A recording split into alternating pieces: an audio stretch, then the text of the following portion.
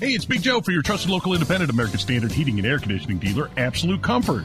Chris Wedekin is the owner, and he tells us why many homeowners are giving up their air conditioners for a high-efficiency heat pump. By removing your air conditioner and replacing it with a heat pump, you are not only saving by getting a higher efficiency air conditioner, the heat pump works in reverse and saves you money in the wintertime as well.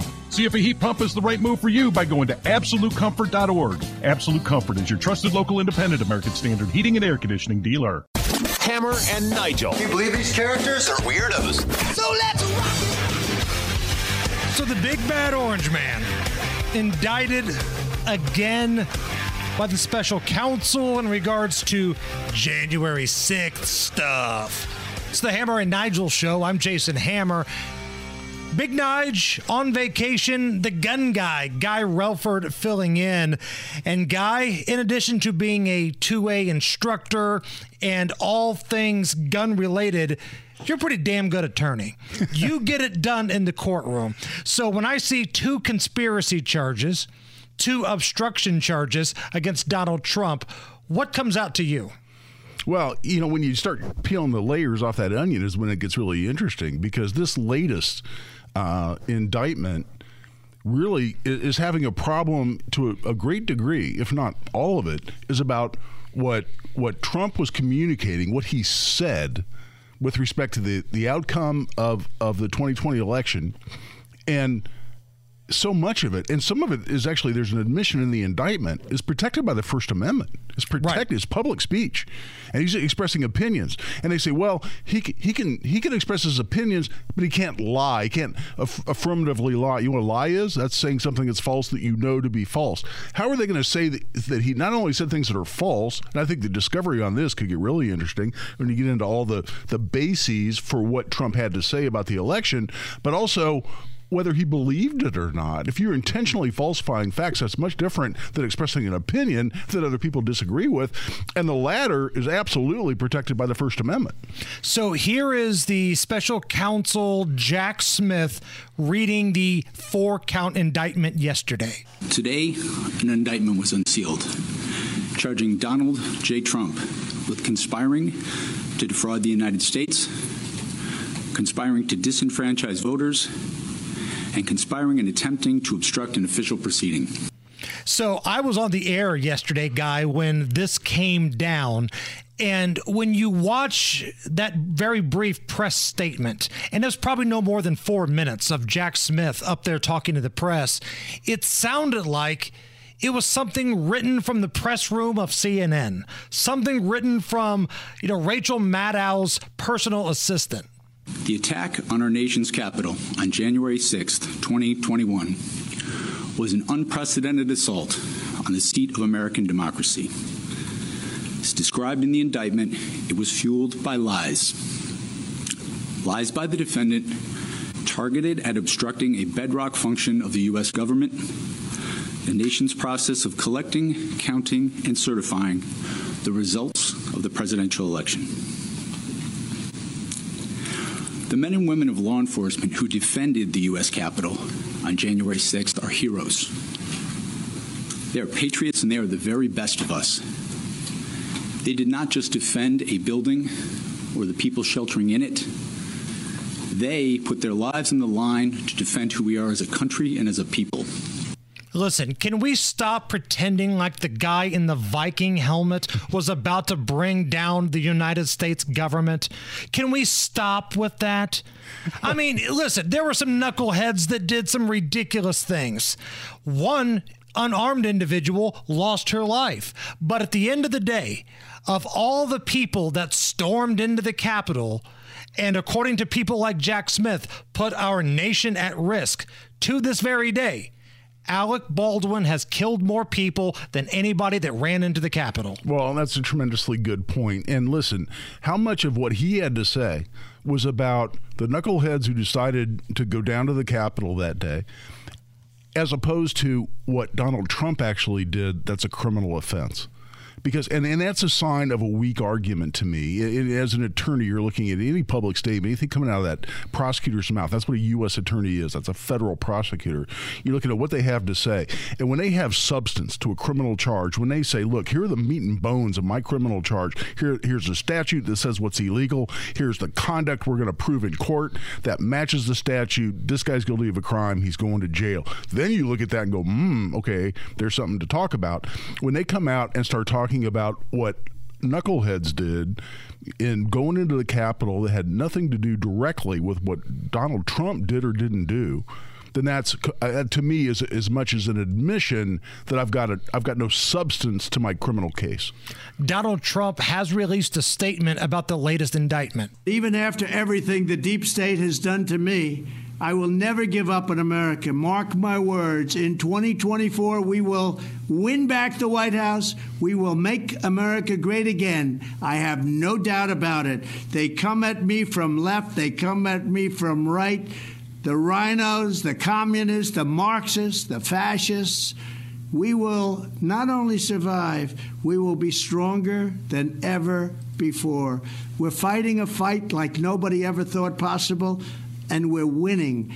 We're going to win like never before, and we're going to make America great again. I can truly say, I believe, better than ever before. And Guy, you're right. This is going to come down to what this court that ultimately hears this views as free speech. George Washington University law professor Jonathan Turley. You see him on television a lot. Sure. He spoke at one of the impeachment hearings, I believe. This was what he said earlier this morning on Fox. There's less than meets the eye in this indictment. When I take a red pen through material that's protected by the First Amendment, it reduces much of this to a haiku. I mean, many of the things that the prosecutor is charging here is protected speech. It repeats a lot of the allegations in the various states. It's unfair at points. You know, it quotes the Trump in his speech about encouraging people to go to the Capitol Hill. But like the January 6th committee, it omits where he says you should go peacefully. And I think that's a mistake, quite frankly, because it undermines your credibility when you sort of hide the ball on things like that.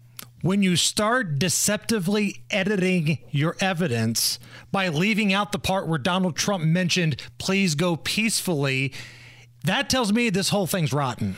It really is. And, you know, to me, this obviously, Jason, is part of a coordinated strategy, right? I mean, this isn't just some rogue U.S. attorney in one jurisdiction who decides, hey, I think I'm going to go after Donald Trump. This is a broad strategy, and it's coordinated within the Department of Justice. And let's face it, the Department of Justice has been weaponized by the Democrat Party in this country to be a simple arm of the Democrat Party. Now, I'm not saying every assistant U.S. attorney and all the way down through the rank and file of these people, but in terms of people calling the major shots in virtually every jurisdiction across this country, it's become a coordinated attempt to weaponize what should be a completely objective, fair, down the middle of the fairway agency in the form of Department of Justice, and it is anything but today. And I think they have lost all credibility. And to keep going down this same road, you have to wonder, and I'm sure we'll talk about this later in the show, what's the end game? What is the end result that they're really trying to? Is it just put Donald Trump in jail? Because I don't think it's that short-sighted. I think it's broader than that. It reaches deeper than that. Now, for those who feel like, whoa, those hosts on WIBC, they'll say anything to protect Donald Trump. Rabble, rabble, rabble. Yeah. All right, fine. If that's how you feel, let's play a little game called Follow the Money and Follow the Dates. Okay, let's start with the dates. June 7th, the FBI releases documents to Congress alleging that the Bidens took a $10 million bribe from Burisma. The very next day, June 8th, Jack Smith indicts Trump in the Mar-a-Lago case. The very next day, okay, could be a coincidence. How about July 26th? Hunter Biden goes to court and rejects sweetheart plea deal after it was revealed the DOJ tried to give him blanket immunity. July 27th, the very next day, Jack Smith adds more charges for Trump in the Mar-a-Lago case. What an interesting coincidence. How about July 31st? Hunter Biden's business partner testifies behind closed doors to the Oversight Committee that the big guy was absolutely in the mix when it came to Hunter's shady business deals. And I'll be damned if it's not another coincidence, guy. The very next day, August 1st, Jack Smith rolls out the indictment for January 6th stuff. Follow the dates. Okay, if the dates aren't good enough for you, let's follow the money. Jesse Ventura once said, and I quote, follow the money. Might have been the only smart thing he's ever said, but follow the money. Special counsel Jack Smith's wife, Katie, she produced that very sweet, very touching Michelle Obama documentary called Becoming. Now, her mother, which would be Jack Smith's mother-in-law, she's no longer with us, passed away, but she was a Soros Senior Justice Fellow at the Open Society Foundation, and she also sat on the board of Human Rights Defense Center, which received money from the New World Fund, a liberal New York-based organization closely connected to Hillary Clinton. Follow the money. You can call me a conspiracy theorist all you want, but these are just a string of amazing coincidences here, Guy. Well, and that's when conspiracy theory goes out the window, because those facts are uncontestable. That's exactly what happened. Those are the dates those things happened. And it was, again, coordinated. That's my whole point. It's coordinated. And it's part of the weaponization of the Department of Justice against any conservative candidate. And right now, the one in the target, the one in the crosshairs is Donald Trump. Life is so much more than a diagnosis. It's about sharing time with those you love, hanging with friends who lift you up, and experiencing all those moments that bring you joy. All hits, no skips. Learn more about Kisqali Ribociclib 200 milligrams at KISQALI.com and talk to your doctor to see if Kisqali is right for you. So long live singing to the oldies, jamming out to something new, and everything in between. The Hammer and Nigel Show. Well, everybody here is at work, exception for Nigel, but he never comes to work, which means we did not hit the Mega Millions. It's the Hammer and Nigel Show. I'm Jason Hammer. Guy Relford's in for Nige. Are you the kind of guy that buys a lottery ticket guy? I can't see you, the very suave, the very good-looking, debonair gun guy, coming into like the gas station, buying a couple, energy drinks and, $10 in lottery tickets. Well, I've bought a handful in my life. It's not something I do regularly. It does get my attention, when it's up around like $1 billion. But I always laugh. I was traveling one time. I was in Michigan, and I was there for a trial, and it took a while. And then they had this great campaign for the lottery they ran in Michigan, where it was like two guys like in a bakery, and they're like making donuts, and one guy goes, hey man, did you play the lottery last night? And he goes, nah man, it's only like $2 million. He goes, for a guy like me, $2 million would go like that. and he looks at me and goes, yeah. He goes, you got $2 million? He goes, well no. He goes, you got $1 million? He goes, no. And he goes, you got that 20 you owe me? He goes, and the guy goes, well I guess $2 million would be okay. Now that I think about it, yeah. And it just put it in perspective to go, guy like me, I'm going, oh look, it's at $1 billion. I mean, hell, when it's always around seven figures, that's life changing for anybody. The new Mega Millions jackpot has jumped to $1.25 billion.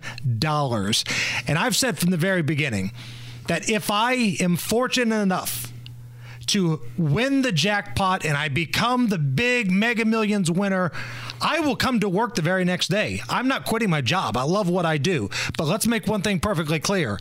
The days of telling me what to do and what to talk about come to an end. I don't want to hear anything from a consultant. I don't want to have my bosses drag me in the office. Did you have to say the word taint? Yes, I did. I'm not going to take any crap from anyone moving forward. If you thought I was a pompous, egotistical jerk before. Allison, you haven't seen anything until you give me $1 billion to play with. So, back to the drawing board, I guess. Well, yeah, there's a reason they call a really lot of money, and I'll paraphrase here, screw you money. Right. That's exactly what we're talking about. So with this massive $1.25 billion jackpot brewing, I think it's time for another edition of Great Moments and local TV reporters asking people about the lottery history. Hammer and Nigel present Great Moments and local TV reporters asking people about the lottery history. I'm here with someone else who has gotten their ticket. Now, James, you bought your ticket. What are you going to do with that money if you win? Well, I'm definitely going to get a new supercharged Mustang with dual exhaust and about 5 kilos of cocaine, and I'll be good to go. Okay, so you like cars. You like cars.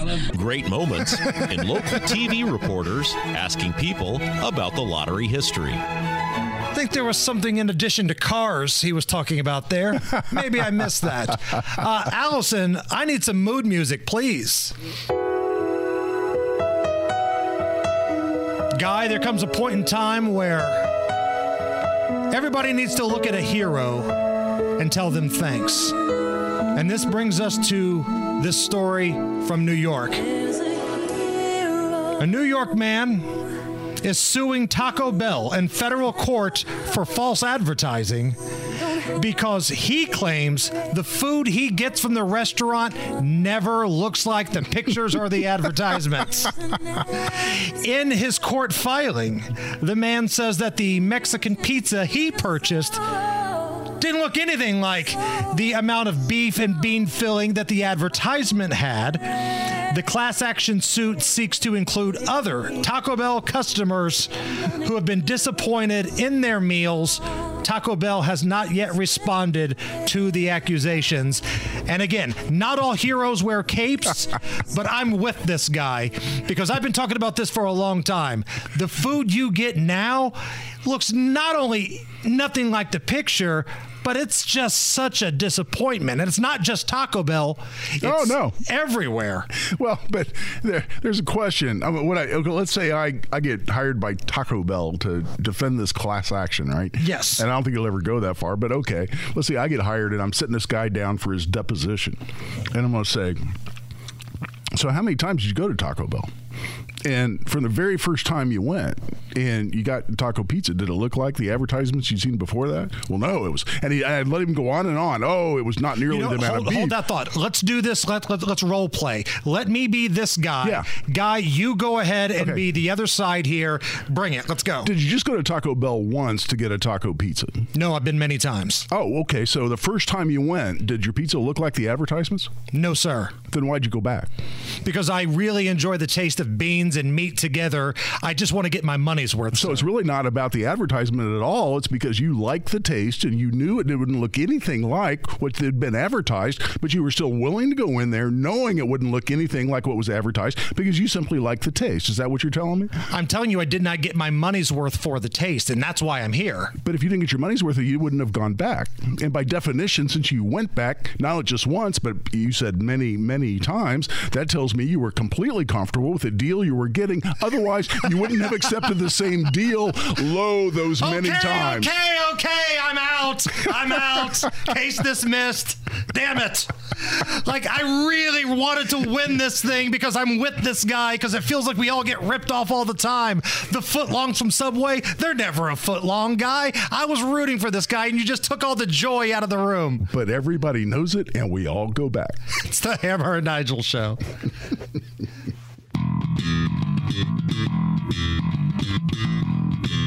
The Hammer and Nigel Show. It is the Hammer and Nigel Show. I'm Jason Hammer. Big Nige is out. Guy Relford is in.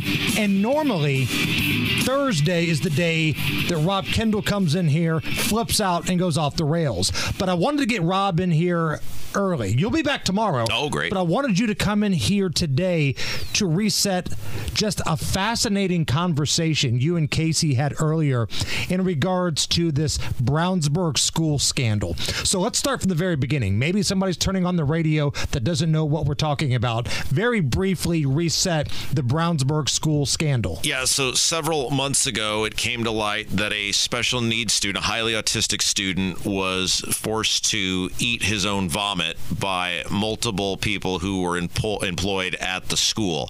That has resulted in multiple criminal charges against multiple people. The student in question and his family have hired Catherine Michael and Tammy Meyer, who are just two awesome education-based attorneys, and now this case, criminally and civilly, is playing itself out. This was a story that was getting some national headlines.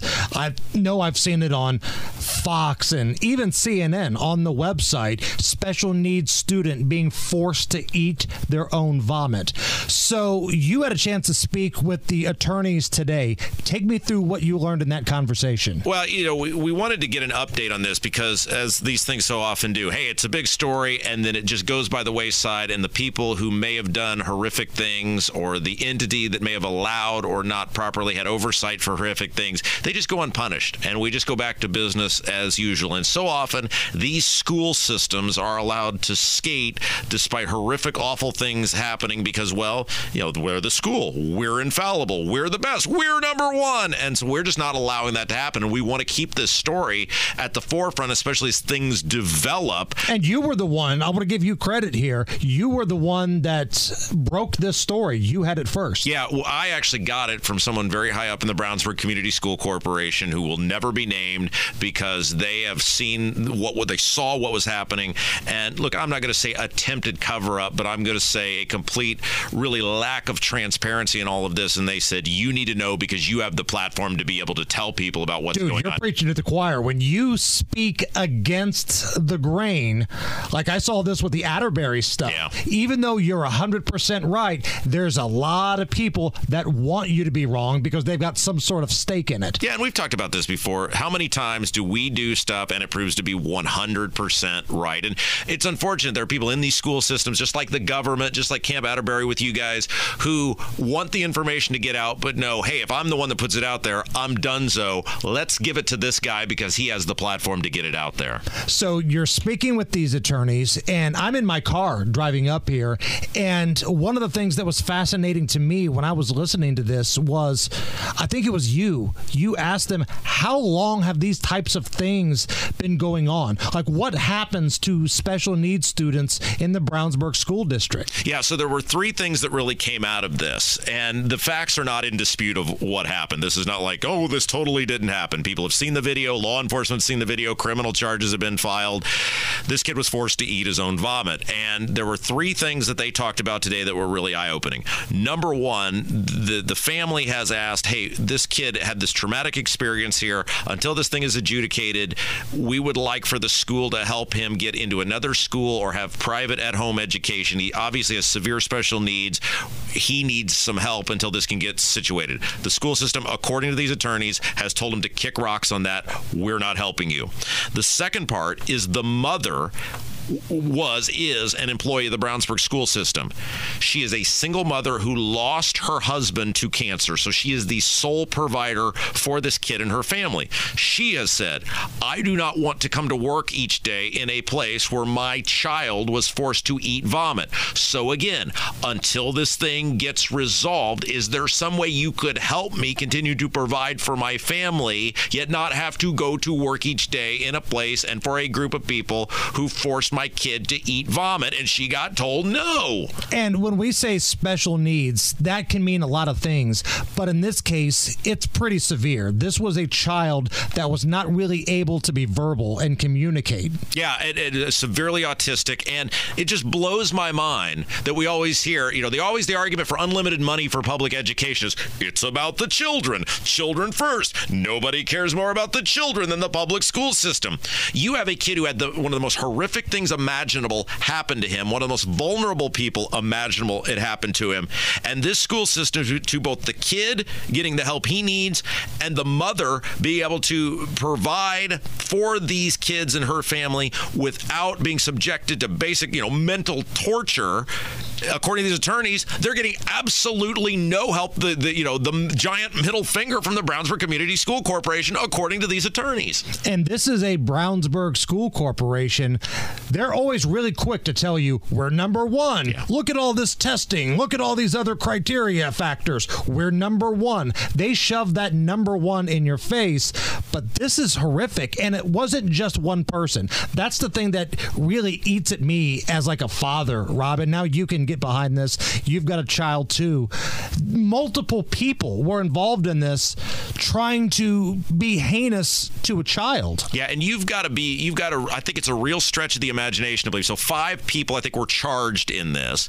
They're on video. It's in a crowded cafeteria. And that's key. It's on video. Yeah, and we are led to believe that for basically 2 months, that 5 people, if one person knows about it, it's getting out. We're led to believe that 5 people kept it to themselves. And I continue to ask the question on how a superintendent in Brownsburg, who rules that place with an iron fist and takes great pride in the fact that he rules with an iron fist, could not have known about this for basically 2 months. I question, how is that possible? Or people under him couldn't have known. The other thing, Hammer, that they disclosed, and I've heard rumors of this for a very long time. I've heard from parents off the record whose kids have experienced it.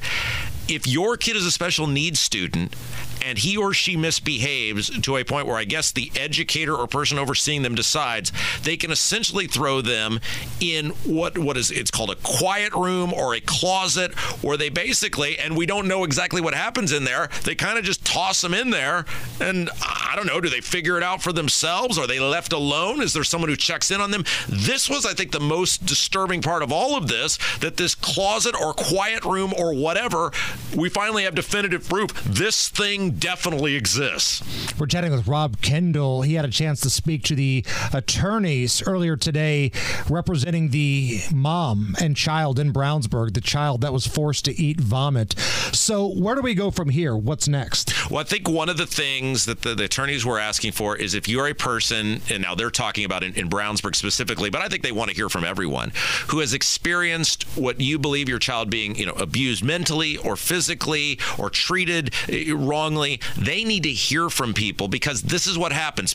They talked about the amount of people who are fleeing the public education system, and we have seen that. The numbers show this. But the problem is, when these people leave, they just go, I've had enough of this, I'm out of here. They don't tell anybody. And the public education system are still allowed to do these things because they're not held to account, because the person is packed up and gone to a private school system. They've got to know about this. We need more people to start talking about this, because that's how you hold people accountable. And listen, this isn't just a Brownsburg story. I hope I'm wrong, but let's have a real conversation here. Unless you're totally naive, this is probably happening at other places as well. Oh, absolutely. And this is what breaks my heart, is multiple people have come out to me since the story broke and said, my kid was in that quiet room. This bullying happened to my special needs kid. People have got to start speaking up. And I know a lot of people say, well, I don't want to rock the boat. I don't want to be punished in the community. I don't want to be looked upon poorly. You've got to start speaking up, because this is why it keeps happening. Whether it's a school board meeting at, Hamilton Southeastern, whether it's this drowning incident at Whiteland, whether it's what's happening at Brownsburg, you're absolutely right. It might be uncomfortable for a lot of people to come out and say, I'm going to speak because what happened here is not right, or I don't think everybody's on the up and up here. It's tough to do it, but you have to. We move the needle, us, WIBC, in terms of conversation. We start conversations, we shine spotlights on things, we force people to talk about stuff. But ultimately, it's the parents. Look, my kid is not in public school yet. I don't, my kid, thankfully, has not been affected by this yet. The most amount of impact in terms of actually changing policy or changing the people who implement the policy or getting something done is going to come from regular people who have been impacted. So if you are one of those people, I know it's hard, but you got to speak up. Last thing here before we let you go. Where are all of these folks running for office or current office holders at? Because this is a major story. Where are all the gubernatorial candidates here? One of them was hitching her wagon as being the education woman in McCormick. Where are everybody else at? Well, and this rests on the Indiana Republican Party, because on one hand, they admit in the most recent budget, boy, it is so bad in the public school system, we got to throw more money than ever before at the voucher program to get you people the hell out of here. Then on the other hand, the angry red-shirted teachers come and yell at them, and they go, ooh, sorry for having ideas, and they throw more money than ever before at public education. They have got to starve this beast. They keep feeding this beast and enabling this sort of behavior. So if anybody is listening, and maybe they're not as out there as we are, Rob, but they've got some sort of story they want to bring to you, where can they go? Rob at WIBC.com, at Rob M. Kendall on Twitter. We want to tell these stories because we want justice for these kids who can't protect themselves. The Kendall and Casey Show every Monday through Friday from 9 to noon right here at 93 WIBC. Rob, thank you. Thank you, Hammer. It's the Hammer and Nigel Show.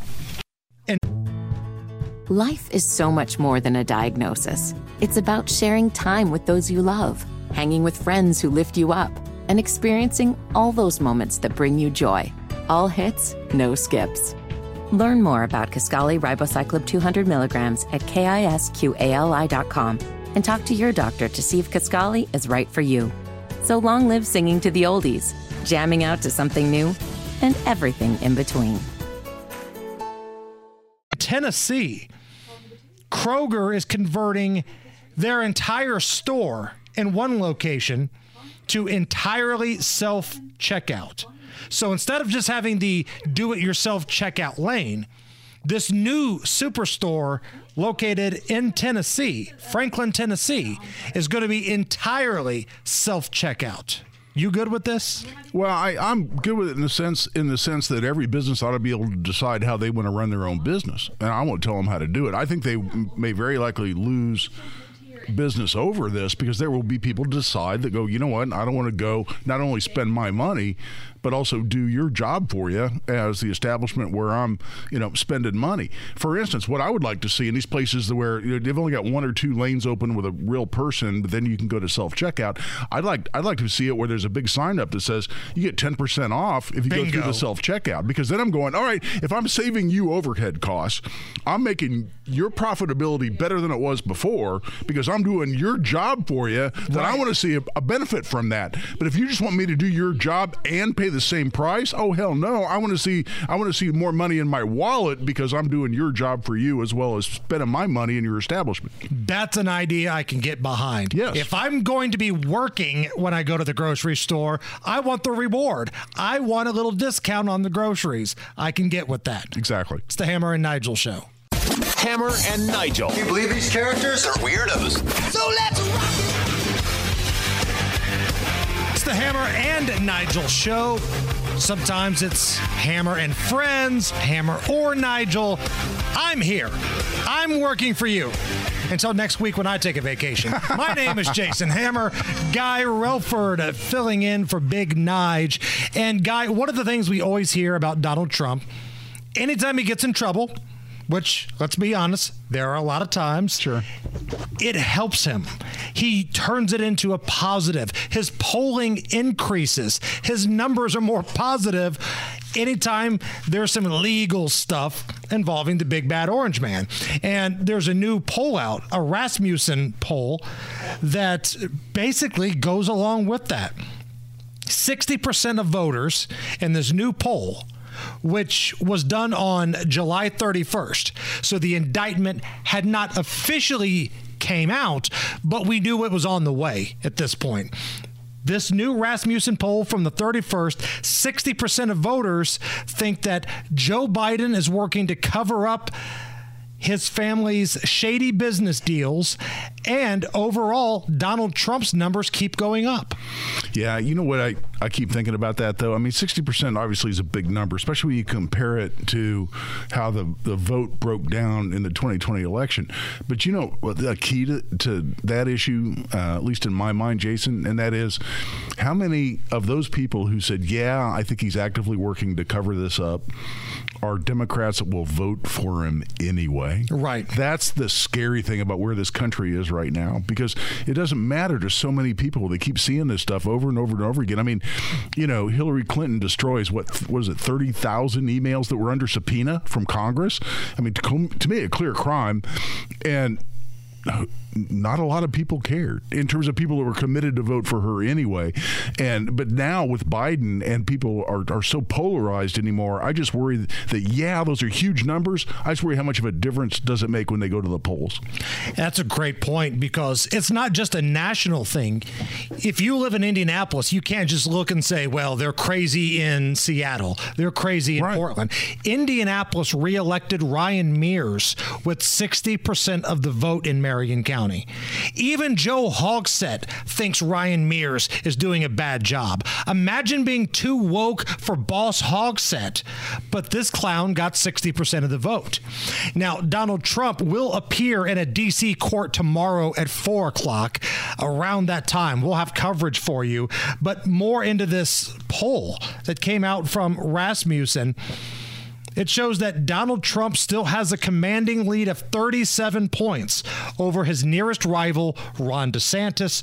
Nobody else in the field, 14 official candidates, score over 6%, and half of them, Guy, not even at 1.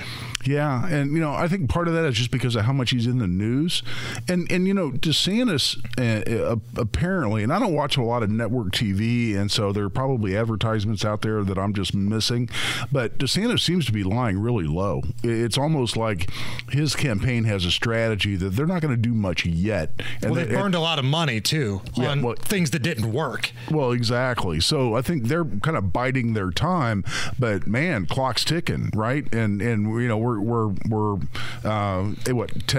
9 months away from primaries next year, so it starts getting interesting pretty quick. So reading a little bit more about this report that came out, and again, this was July 31st, so people knew the latest indictment was on the way, even though it hadn't officially been delivered yet. 34% said it's not likely, including 18% who believe it's not at all likely that Donald Trump is going to face any sort of problems here. So 18% feel like nothing's going to happen at all to Donald Trump. 34% say it's not likely. It sounds like a lot of the folks on the right just view this as a political witch hunt. And I hate using that term because it gets played out so much. But we talked about this earlier. You start looking at the numbers. You start looking at the dates. You start looking at the money on how this whole thing is playing out. If you're going to tell me that Donald Trump is going to face all these indictments and charges on one side, but you're also going to go after Joe Biden, I think most people in this country would have an understanding with that. All right, if you're going to go after Trump, you better go after Biden. If both of those things were happening, all right, cool, we got a ball game. Because let's be honest, there's dirt clearly on both sides, but that's not what's happening here, and I think that's rubbing a lot of people, even some folks in the middle, the wrong way. I think that's very true. At the same time, look at the dramatic difference between what Trump's been accused of and what the Biden crime family's been accused of. It's so different. I mean, this latest indictment, well, he said some things he shouldn't have said about the 2020 election. Okay. And look, and that's a very broad summary, and I'm sure people are, would nitpick that and say, oh, there's a lot more to it. But still, you're talking about things he said in saying he didn't believe that the 2020 election was legitimate. All right, compared to taking millions and millions of dollars as a direct bribe to influence the American government, when you got your son out there basically recruiting people to pay you bribes so that you could give them influence over the American government, that's treason. I mean, that is so much dramatically different than he paid Stormy Daniels out of an account that was a campaign account, and he really should have paid her out of a different account. Okay, and if that's some violation of some campaign law, so be it. That's not treason. That's not selling selling out the American government for millions of dollars. So we're not even talking apples and oranges here. We're talking about apples and Buicks. and at the same time, that gets no discussion. It's like, well, Biden's under investigation. Well, look at what we're doing with Trump. I mean, it's like, let's compare what they're both being accused of, and that tells me a lot. Hell, Joe Biden is on video recordings. Bragging yes. about having a prosecutor blown out who was looking into his affairs. Donald Trump got impeached through the House for that. Joe Biden laughs about it on a video, and everybody just shrugs their shoulders. Well, that's Joe. And keep in mind, this was the bully tactic he used to get that prosecutor fired was to threaten to withhold $1 billion of U.S. taxpayer money. Right. He's using U.S. taxpayer money, $1 billion of it, as leverage to get what would protect him and his son from investigation by a criminal prosecutor in the Ukraine. And he can laugh about that and nobody bats an eye in the U.S. That's completely, again, I say apples and Buicks to what we're talking about with Donald Trump. And hell yes, he's going to laugh at it because he knows he stacked the deck and he's going to completely skate on this unless there's some sort of change in leadership. Yes. Speaking of the upcoming election, Mike Pence, presidential candidate, former governor, former congressman, former midday guy here at 93 WIBC. This seat right behind me, Mike Pence used to put his keister in it every single day. He was speaking at the Indiana State Fair earlier this afternoon. And as always, if we're going to talk about Mike Pence, we need to have the official Magic Mike Pence music. Mr. Chairman, delegates, friends, and my fellow Americans. Allison's fanning herself Thank you from the bottom of my heart. I am deeply humbled by your confidence. It's getting hot, isn't it? And on behalf of my family, here and gone, I accept your nomination to run and serve as President of the United States of America. Now, everybody has the visual of Mike Pence putting on a strip show for some lucky young lady at the Indiana State Fair. He does have good hair, man. He's got great hair. I'm giving him that all the way. Here is our former midday guy earlier today. The truth is, Karen and I made this decision to step into this race because I think this country's in a lot of trouble. I think President Joe Biden has weakened this country at home and abroad. But the economic policies of the Biden administration literally have turned the American dream into a pipe dream. Now, there's a lot of happy talk in Washington these days about Bidenomics and about how inflation is down this year from what it was the year before. But I think you all in this room know that inflation is actually up more than 16% since the day I left office as your vice president. I mean, the truth is that turns out to be a 16% pay cut for every working family in this country, and I hear about it everywhere I go. So if you were waiting for Mike Pence to give you some sort of hot take about Donald Trump's latest indictment or what it was like to work with his former running mate, you did not get that today while he was giving his speech at the Indiana State Fair. Spoke to some reporters a little bit, kind of dove in just a little bit there, but today was all about inflation, all about the economy. There was only a very little bit about Donald Trump. You know, we just need the right leadership. Now, I believe different times call for different leadership. I believe the time has come for new leadership in the Republican Party and new leadership in the White House, and I'm going to work every day to continue to make Indiana proud. I'm going to work my heart out to earn the support of people all across this country. So that was earlier today at the Indiana State Fair. Hammer and Nigel presents It depends upon what the meaning of the word is. Is this anything? All right, let's rock and roll. Big Nige is out, so Guy Relford's going to play the game today. I'm going to run some stories by the gun guy. He's going to weigh out the pros and the cons, and he'll tell us if the story in question is anything or not. Is this anything? Toy maker Mattel is looking for a chief Uno player to promote their new version of Uno called Uno Quattro. And you could get paid big bucks just by playing Uno. Here's the commercial promoting the gig. We're looking for our very first Chief Uno player. As our Chief Uno player, your job is to play and teach people our latest game, Uno Quattro. And the best part of all, we'll pay you $4,444.44 a week for 4 weeks. All you have to do is play Uno Quattro 4 hours a day, 4 days a week for those 4 weeks. As the Chief Uno player, you're the kind of person that takes Uno everywhere, and you're not afraid to get a little competitive. So you're talking some decent bucks just for playing Uno. Guy, is this anything? Something for the very few people that get hired to do this, but for anybody else, I mean, who cares? I mean, I've never been much of a card player, I'll go out and play poker and gamble a little bit here and there, but in terms of sitting around playing Uno, that's just not something I've ever been interested in. Oh, I'm down. I love it. But maybe this is a generational thing, but is anybody still doing that? I mean, with all the people playing video games and all the other forms of entertainment, electronic entertainment out there, are there that many people in there even sitting around playing card games like this anymore? I don't think it's as many as it used to be, but I know in our family, like when we go on road trips or vacation, we'll take Uno with us. And if we're out at the hotel sitting by the pool or whatever, we'll play some Uno. And you know how we do it in the Hammer House. Somebody gets yelled at, a table gets flipped over.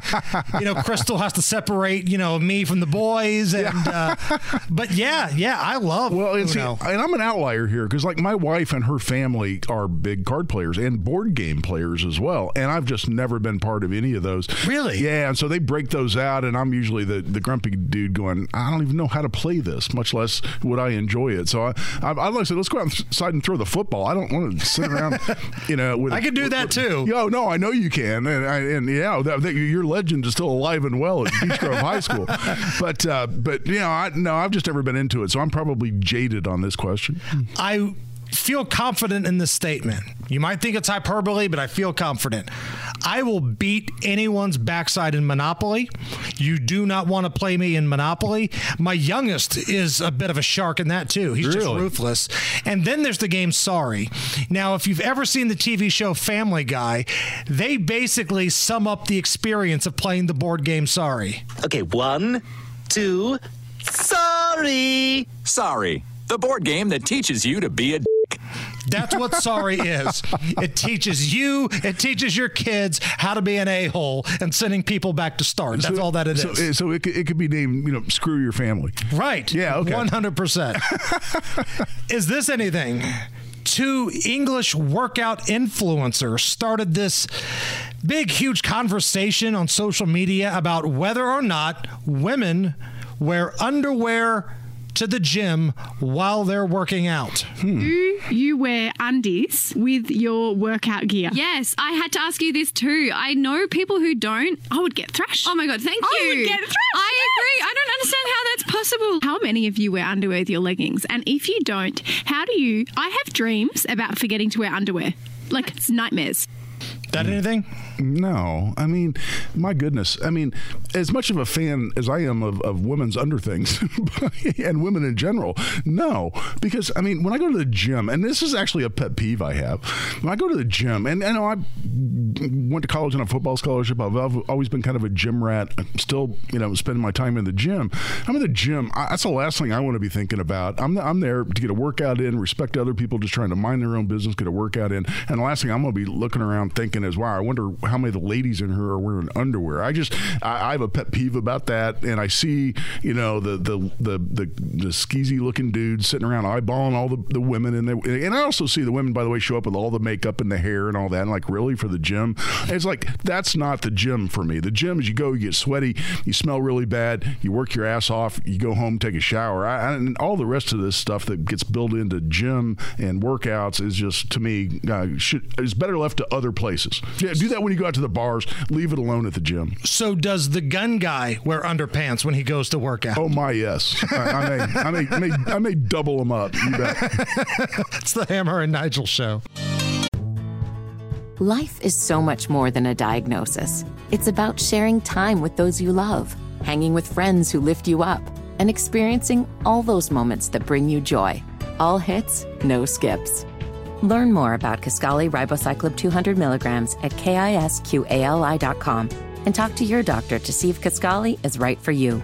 So long live singing to the oldies, jamming out to something new, and everything in between.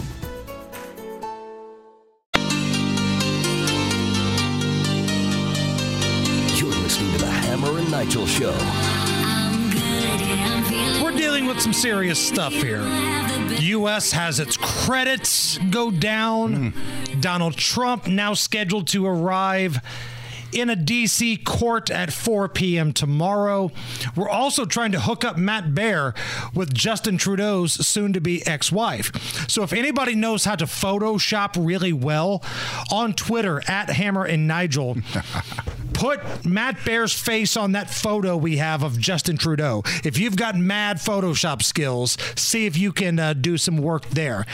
We're dealing with all that, but something I think that warrants our attention, something we haven't talked about in a while, is checking in with what's happening with COVID-19. COVID-19, oh, I swear that I mean at this moment. There are 3 vaccines. Kind of. I don't know. China, piss off. Now you've made the world cough. We're all nervous because of COVID-19. So Pfizer turned in some numbers today, and it turns out that Pfizer's COVID antiviral pill Paxlovid posted $143 million in revenue. Now, for a lot of places, Guy, that would be a good number. Sure. But for Pfizer, that is a drop of 98%.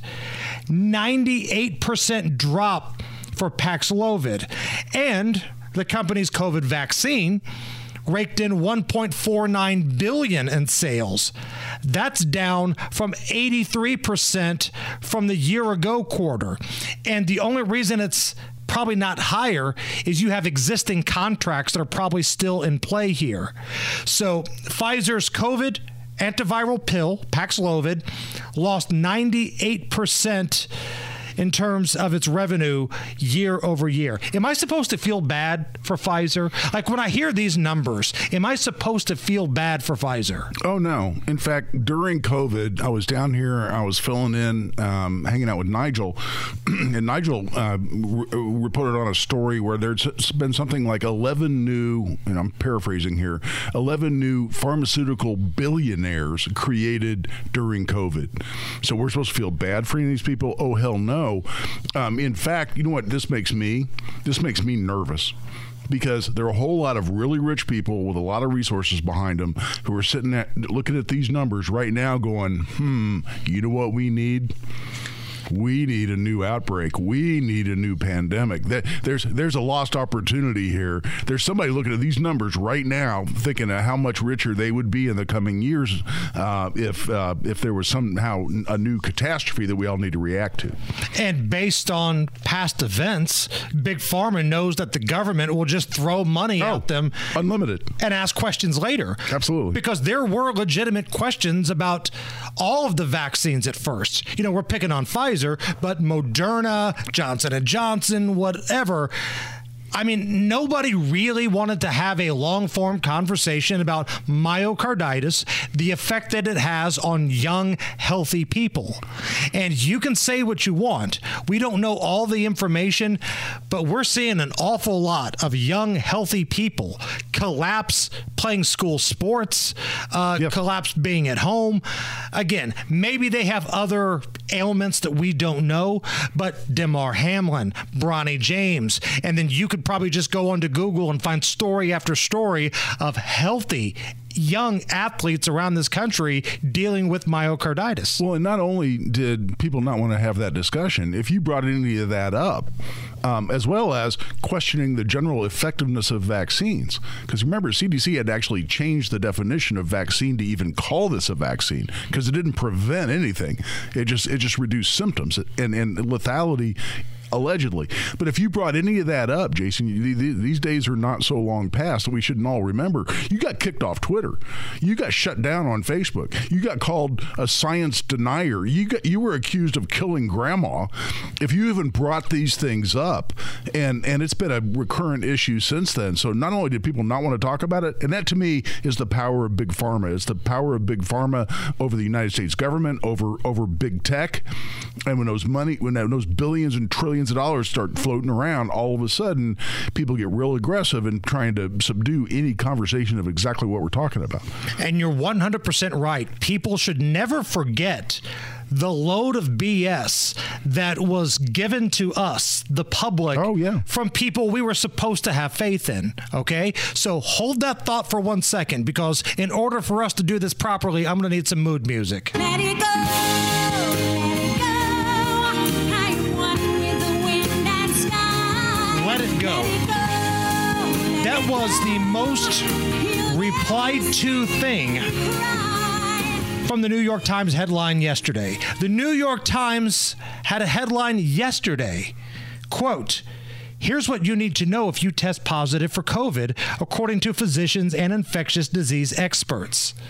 Now, this was a story, if you check the date on it, from 2022.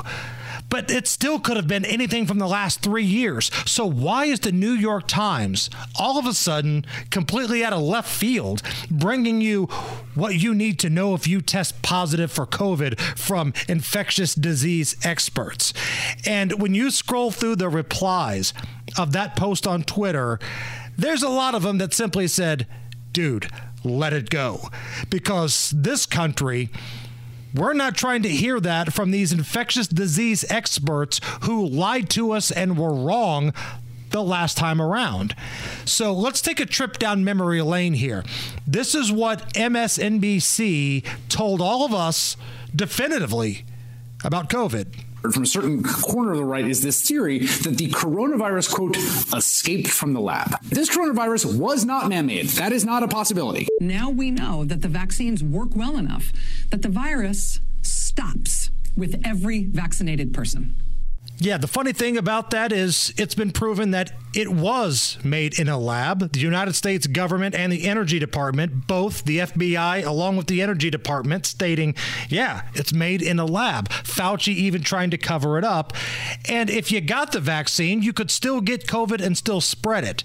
But this was the crap that was shoved down our throats. And like you said earlier, Guy, if you had any sort of different opinion, you were kicked off of social media. Exactly. And you know what ought to make us really nervous?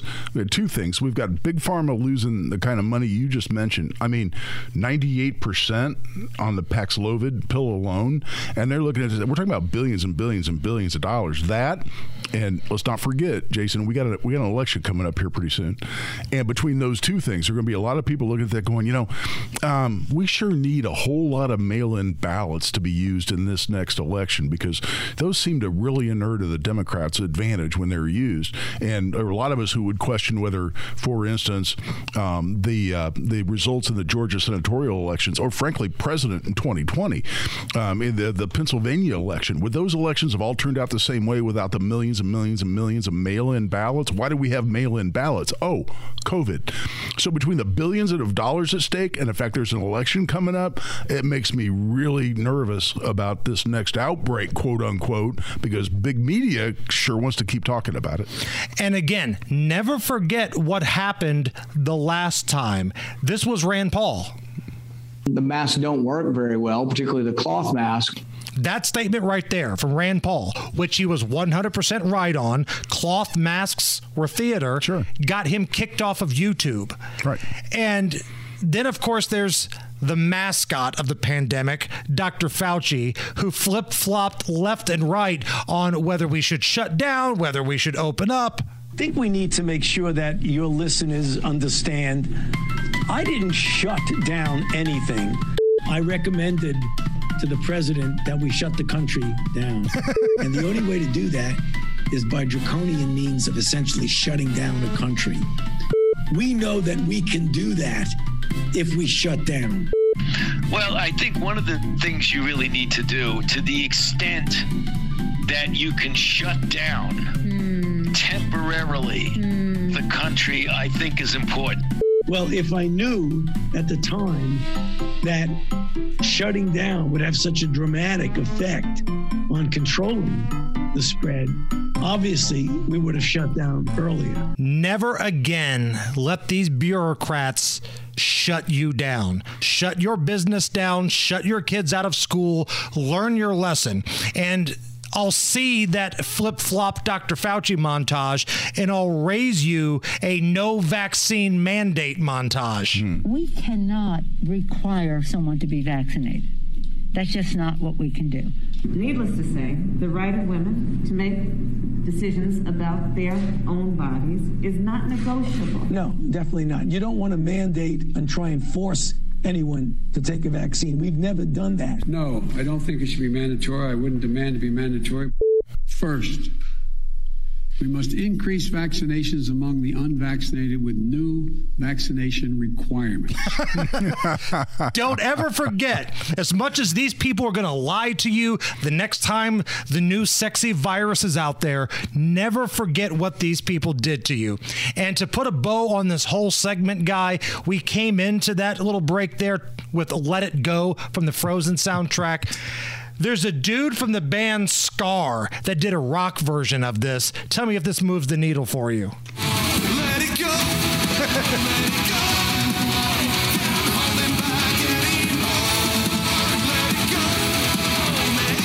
Better or worse?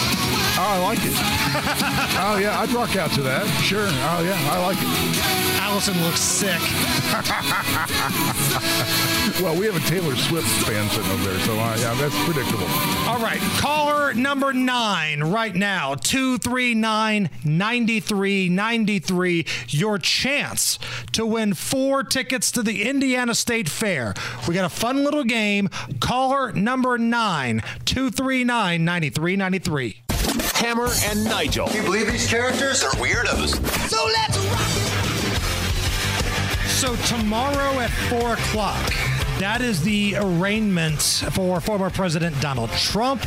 He is scheduled to appear at a court in Washington, D.C. and face 4 felony charges. It's the Hammer and Nigel show. I'm Jason Hammer. Guy Relford filling in for Big Nige. It was around this time yesterday we started getting news that the indictment was coming down. Donald Trump put out on Truth Social, he thought it would happen by 5. It was a little closer to 5:30 when it actually went down. And shortly afterwards, special counsel Jack Smith read the 4-count indictment. Since the attack on our Capitol, the Department of Justice has remained committed to ensuring accountability for those criminally responsible for what happened that day. This case is brought consistent with that commitment, and our investigation of other individuals continues. So, Guy, put your lawyer hat on here. I'm looking at 4 felony charges, 2 conspiracy charges, 2 obstruction charges. What sticks out to you? Well, the fact that the vast majority of what we're talking about here are words that came out of Donald Trump's mouth in the context of what the results of the 2020 election were and his opinions on those points. And if you carve out of this indictment what is clearly protected speech under the First Amendment, I don't think there's much left, Jason, and that's why to me it is such a reach for the Department of Justice to come out and say, man, you expressing your opinion on the results of this election, and let's face it, there are things to be looked at. I mean, there's video out there of big, huge Tupperware tubs coming out from under a table right after inspectors get thrown out in Georgia, and suddenly there's all these new ballots to count. I mean, there are things to talk about, and when you throw out what's protected speech under the First Amendment, I think this thing collapses. You're not the only one that's noticed that this could be a freedom of speech issue. Number of prominent lawyers, from Leo Terrell to Jonathan Turley, George Washington University's law professor, who you see him on television quite a bit, spoke at one of the impeachment hearings. He also feels like this is really about the First Amendment of the United States. There's less than meets the eye in this indictment. When I take a red pen through material that's protected by the First Amendment, it reduces much of this to a haiku. I mean, many of the things that the prosecutor is charging here is protected speech. It repeats a lot of the allegations in the various states. It's unfair at points. It quotes the Trump in his speech about encouraging people to go to the Capitol Hill, but like the January 6th committee, it omits where he says you should go peacefully. And I think that's a mistake, quite frankly, because it undermines your credibility when you sort of hide the ball on things like that. If the evidence, and I'm using air quotes there, was deceptively edited to remove Donald Trump saying go peacefully, then this whole thing is just wasting everybody's time. And I'm hoping that if the judge is legitimately on the up and up, if the court system is legitimate in this country, this thing gets thrown out relatively quickly. Yeah, and consider the ramifications. If we're actually going to allow political opponents to go after each other, and for once winning an election can actually weaponize the Department of Justice simply because they won an election in order to punish, if not incarcerate, their political rivals. What does that really mean for the First Amendment in this country when that's solely based on words that came out of their mouth voicing their opinion on the results of an election? That to me is exactly what the First Amendment's intended to protect, which is the ability of anyone to criticize their government, including someone who just lost an election. There's no reason why that's not protected speech. And I think this has ramifications, frankly, that go well beyond Donald Trump and Joe Biden. Arrest has been made in that mass shooting that took place in Muncie on Sunday. Surprise, surprise, violent repeat offender guy. John L. Vance, 36-year-old, was arrested yesterday in connection to the shooting on preliminary charges. 2 counts of aggravated battery, criminal recklessness, possession of a firearm by a serious felon. And when you look up this guy's record, if you find out the previous arrest for this guy, I don't think anybody's surprised. It's like a CVS receipt of run-ins with the law. It's that long. Well, it's a really great point. But, you started this discussion, Jason, by saying, that we've gotten some news about the quote-unquote mass shooting in Muncie, right? I mean, 19 people shot, 1 person killed. There are a lot of different definitions of mass shooting out there. People say, 4 people have to be killed or 4 people have to be shot or whatever. And you can change the statistics depending on how you define the term. However, by most people's definition, 19 people getting shot is a mass shooting. Right. And what does the press in this country love to cover in infinite detail and in their quest to go after the Second Amendment or mass shootings? Why is it radio silence for the vast majority of media outlets out there, certainly on the national scene? Why are you hearing nothing about 19 people getting shot in Muncie after this event? Because you're hearing very, very little, and you know the answer to that question. Well, let's see. The shooter has a long history that was let out repeatedly by the rotating door of the justice system, and the shooter was not a white guy. Yeah. You factor those things in together, this isn't news to most people. But I think if you live in that community in Muncie, you're pretty happy that this guy's off the street. Now, they did go out and say they're still looking for other people involved. This whole thing was a mess. But we talked about this a little bit the other day. I think Tony Kennett was in here. Muncie police, they called this ridiculous press conference the next day with no information, knowing damn well they're probably looking for a black male suspect. Did not want to give anybody information, and at the time, the guy was still on the loose. Why would you not want to give the public information, Guy? Well, exactly, because they're trying to be woke, right? And they're trying to be ultra sensitive. Bingo. And I completely get that. I'm saddened by it, but that's the state of America. Certainly American politics today. But, the issue that comes right along with that is, by the way, this is a mass shooting. 19 people shot, 1 person killed. Why aren't we talking about the gun? Because every mass shooting that I see extensively covered in the media, it's the gun's fault. Right. And if we just ban this gun or that gun, then these things would never happen anymore. Why do we get 19 people shot in Muncie and nobody's talking about the gun, Jason? I think you know the answer to that question, too. And this was a guy that did not have a legal right to have a firearm at anyway. And this takes us to another story. here in Indianapolis. Another arrest was made in regards to a murder that took place July 12th here in Indy, the killing of a 19-year-old, Elijah Martin. Adrian Bond Jr., 18 years old, was arrested for his role in that killing. And if you do a search on my case or whatever the case may be, whatever you use to look up background checks, like the Muncie shooter, you're going to find a long list of offenses. And the thing that bothers me the most, Guy, is, again, I'm somebody that plays by the rules. I am a law-abiding citizen. I am smart with my firearm. But Jefferson Shreve thinks people like myself, people like Adrian Bond Jr. and John L. Vance are the same. That's exactly right. Because not only is Jefferson Shreve and Joe Hogsett, they both are blaming you and people like you and like me who live in Marion County or come to Marion County like I do repeatedly, and the fact that we're lawfully carrying, either under constitutional carry or with a license, that we're the reason for the violence in Marion County. That is disgraceful to me. And oh, by the way, they would also have you believe if they pass a couple of ordinances that can only fine people, someone with a long criminal history like Adrian Bond Jr. will suddenly give up their violent ways. Right. They'll all of a sudden see the light. Yes. And be different people. Right. Life is so much more than a diagnosis. It's about sharing time with those you love, hanging with friends who lift you up, and experiencing all those moments that bring you joy. All hits, no skips. Learn more about Kisqali Ribociclib 200 milligrams at KISQALI.com and talk to your doctor to see if Kisqali is right for you.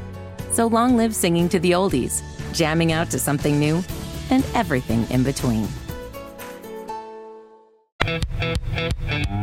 You're listening to the Hammer and Nigel Show.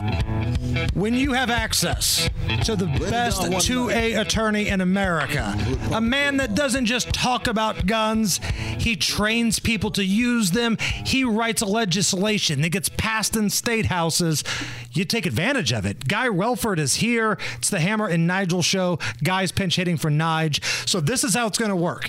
We're going to get as many calls in as we can. I don't know if we'll get to everybody, but we're going to try. So if you're on hold, do us a favor. Be quick.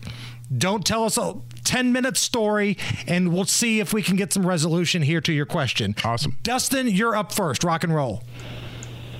Yeah, hey, I was going to ask a quick question about the Trump indictment related to when Hunter Biden's whistleblower, did the prosecutor, whoever, did they sit on that indictment until good timing to get the heat off of Hunter and Joe Biden?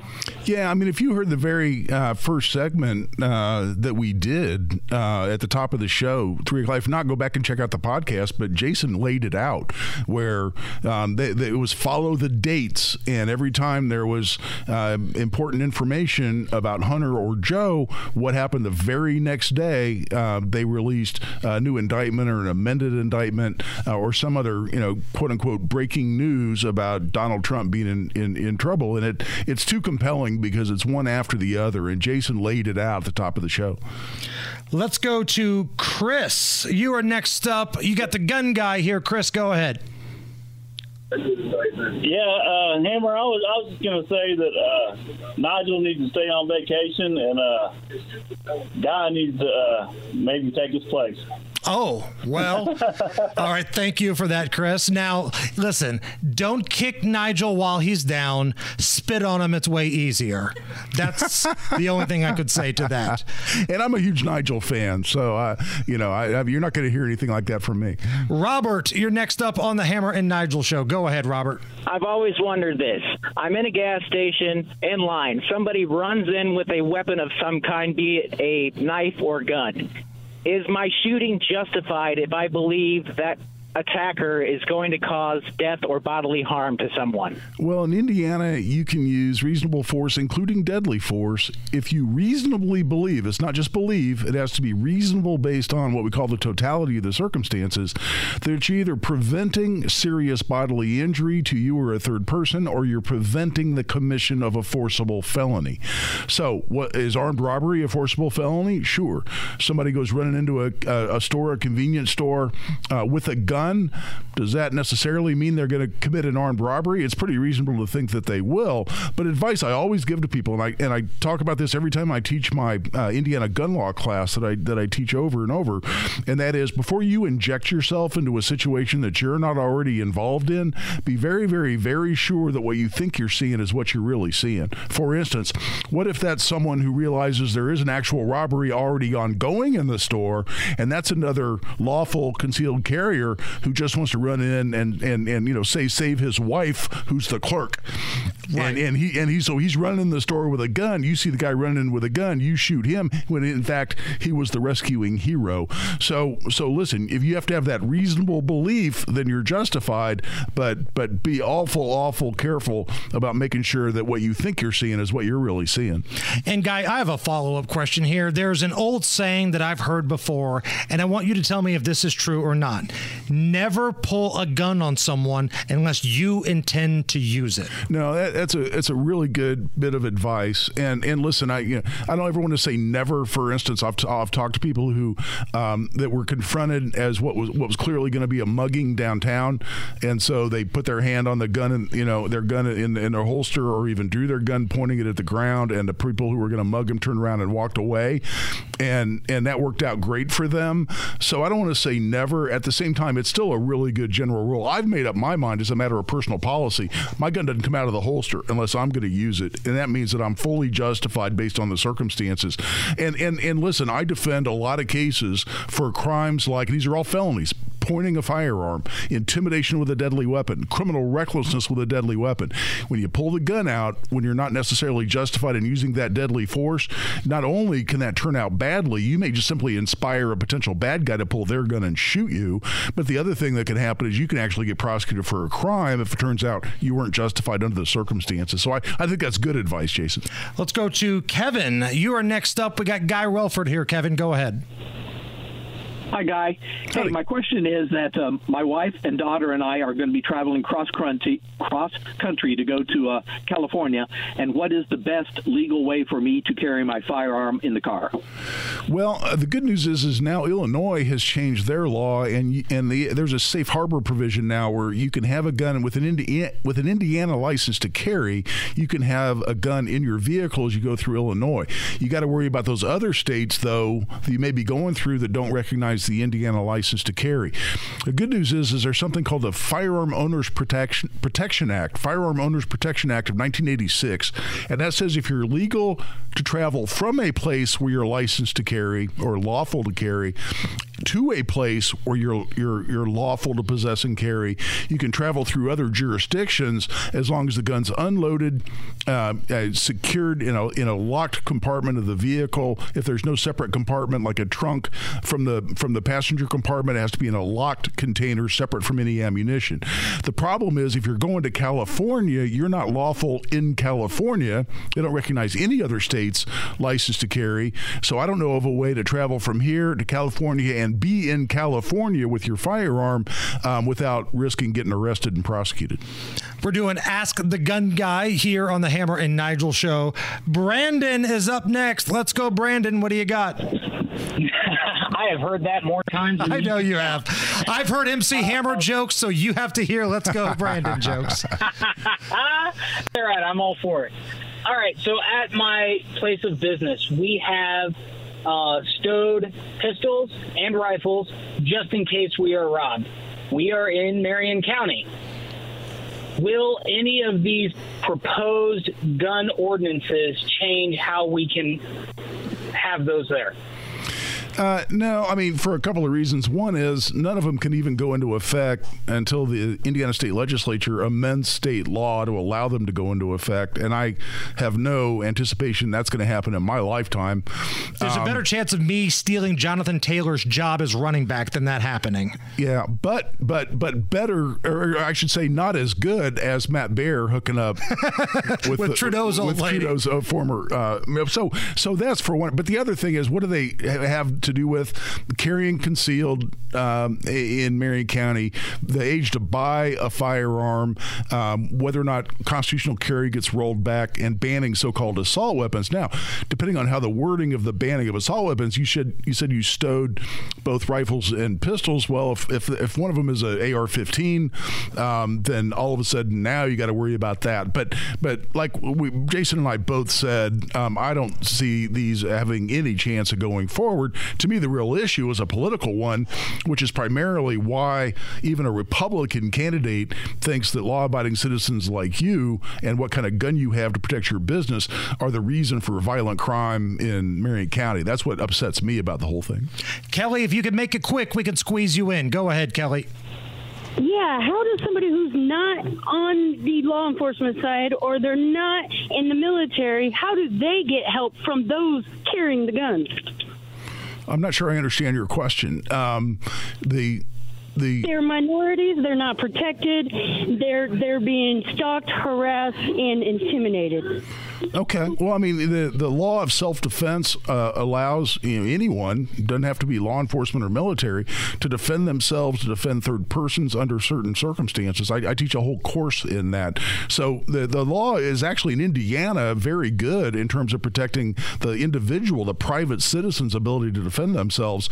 And it's just a matter of understanding exactly how those laws work. That's why I teach a 4-hour class in exactly that. All right. Thank you so much for your phone calls. Life is so much more than a diagnosis. It's about sharing time with those you love, hanging with friends who lift you up, and experiencing all those moments that bring you joy. All hits, no skips. Learn more about Kisqali Ribociclib 200 milligrams at KISQALI.com and talk to your doctor to see if Kisqali is right for you. So long live singing to the oldies, jamming out to something new, and everything in between.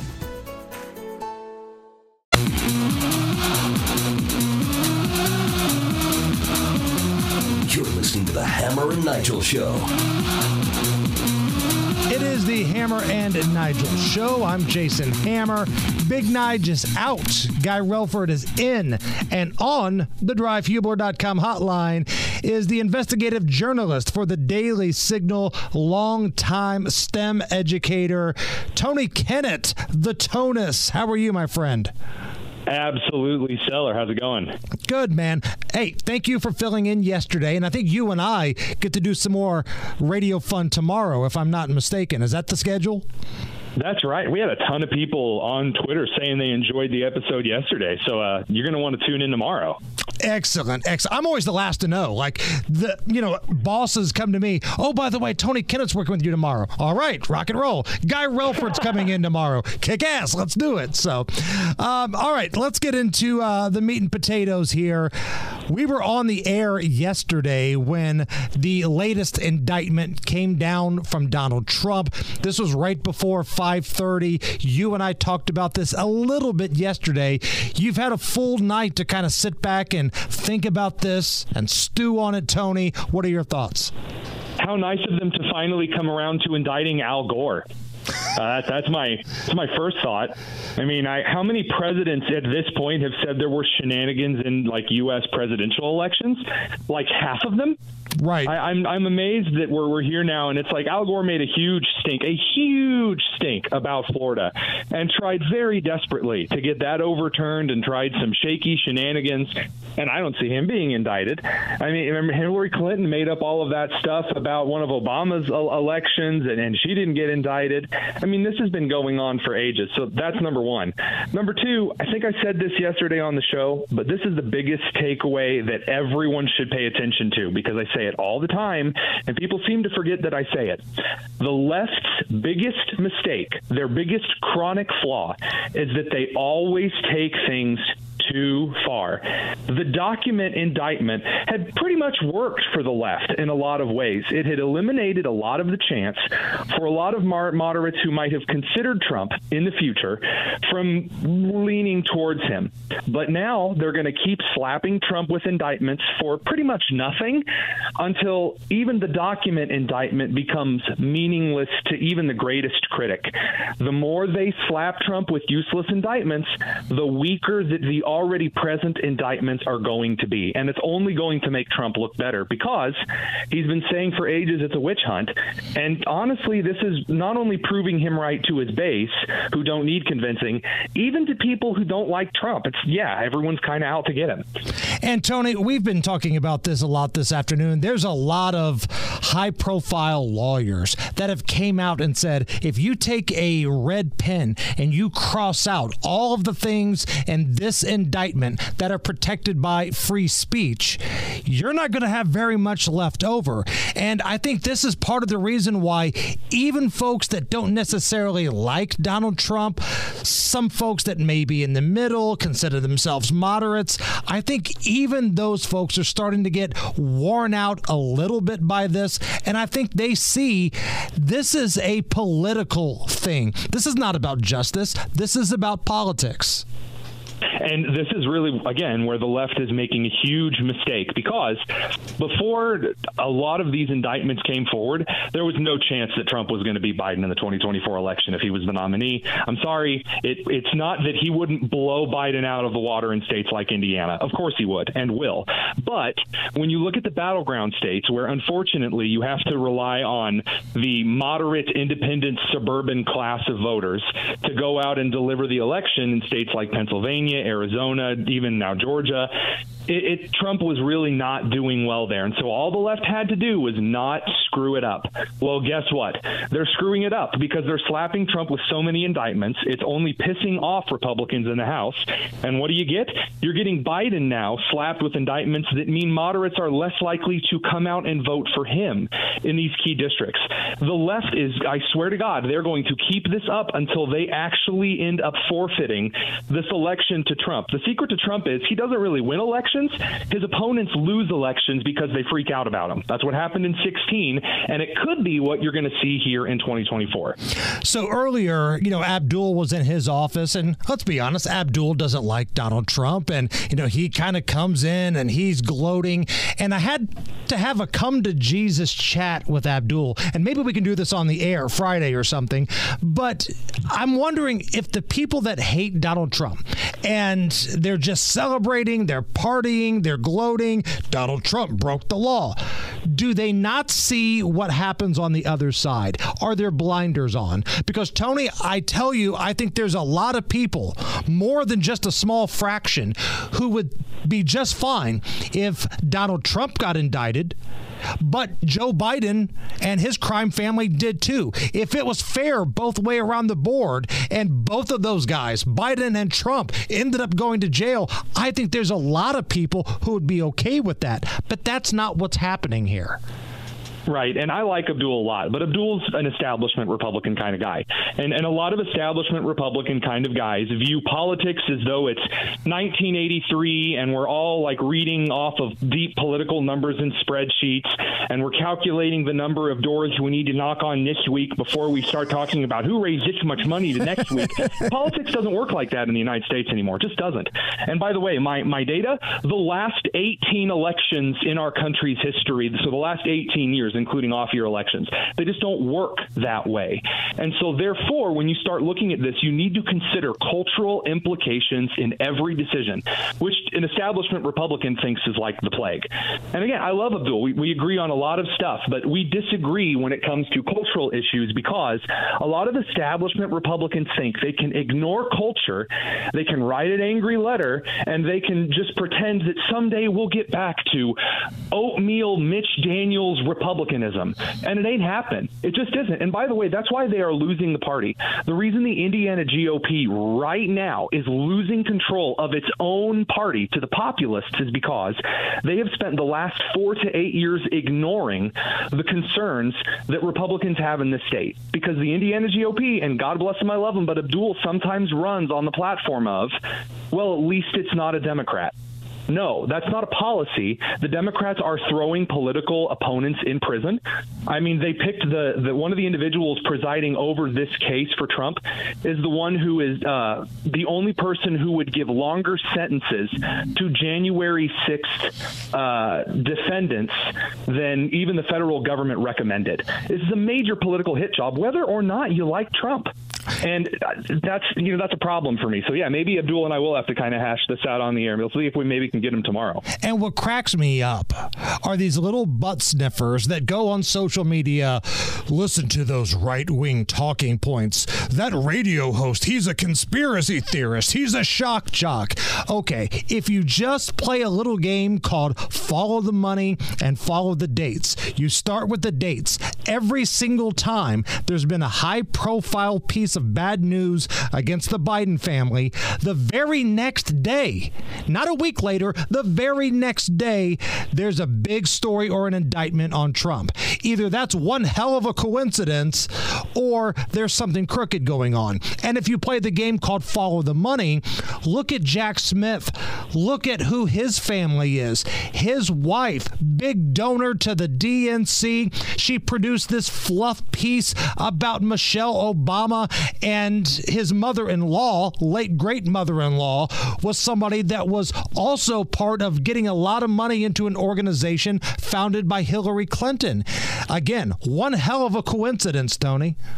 I mean, I hear a lot of individuals on both the left and the right that like to poo-poo the idea of financial conspiracy theories. I'm not talking about like weird, super crazy spaghetti man conspiracy theories. I mean, right. like you said, follow the money, follow the timeline. And these are the same individuals that are in perhaps, let's say, the Indiana GOP, who will refuse to say certain things in public because they are terrified that there's a donor that will no longer donate to them. That is you participating in financial manipulation to control what it is that you say in public. And by the way, when you look at the Biden administration, who they hire to do specific things matters. There doesn't have to be a crazy conspiracy tinfoil angle to it either. You look at it with Biden and Ukraine. As soon as Hunter started lobbying for the removal of this Ukrainian prosecutor, Biden started leveraging $1 billion worth of aid and the president's decision under Obama at that time to get that prosecutor fired. And this is the same kind of stuff that we've seen for ages in Eastern Europe. It's just become a corporate brand in the United States. Again, they can say whatever they want. They can call people conspiracy theorists or whatever, but the information exists. It's public information. You can follow the money and follow the timeline. After the 834th conspiracy theory comes true, it's just not a conspiracy theory anymore. Tony Kennett of the Daily Signal joining us here on the Hammer and Nigel show. One more thing here, Tonus, before we let you go. There was a tweet that came out last night around 7:30 from the official NBC News Twitter account. Feels like this should be a big story. Feels like this should be a big win for both Republicans and Democrats. The tweet is about how the FBI found 200 sex trafficking victims and more than 125 suspects during just a 2-week child sex operation, this big sting they were operating in July. I mean, 200 sex trafficking victims and 125 suspects in just a 2-week little sweep here. Feels like this should be a much bigger story. Well, the reason it should be a really big story is because we've just spent the last month hearing from the Rolling Stone and hearing from MSNBC and hearing from CNN and even hearing from some establishment Republican individuals that this whole Sound of Freedom movie that focused on the epidemic of sex trafficking along the U.S. southern border was just a big right-wing conspiracy theory. Right-wing people are obsessed for it for no reason. It's not that big of a deal, which is a really weird thing to slam.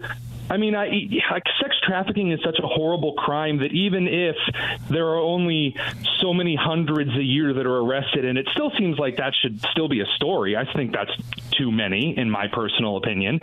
But now we're seeing that the FBI has spent this summer finding over 125 suspects in one case of sex trafficking. It is an epidemic. It's not a conspiracy theory.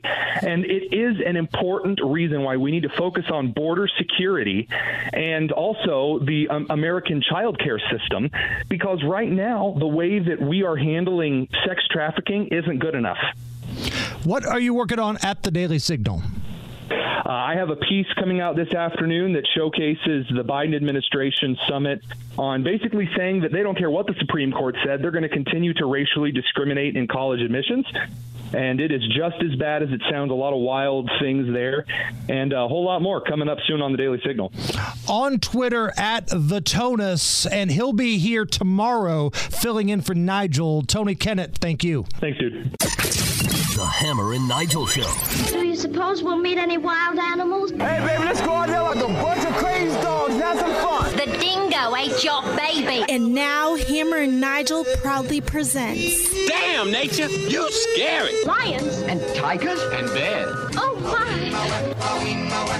I think we've established on this program, bears are on a little bit of a heater right now. Bears are rolling when it comes to scaring the bejesus out of people right now. Dateline, Pennsylvania. A Pennsylvania man survived a bear attack outside of his home while filling up a small swimming pool for his grandkids. Here he is talking about how bears are jerks. Felt the impact of something hitting me, and it was very quick and loud. Head hurt, and it knocked me against the wall, fell over the bear, and continued on the sidewalk holding my head. Very understandable as why the bear did what it did, and because I surprised it, and it had a one way out, and it was through me.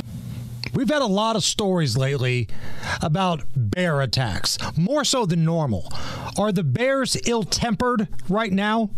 Is that what's going on? Or are bears just jerks? I think it's the latter. Bears are jerks. Chicago Bears, jerks, Bear fans, all of them. Damn, nature, you scary. I'm going to get so many mean texts from all my Bear fan friends. We all know one, right? Loud, obnoxious Bear fan. Come on. Damn, nature, you scary. It's the Hammer and Nigel Show.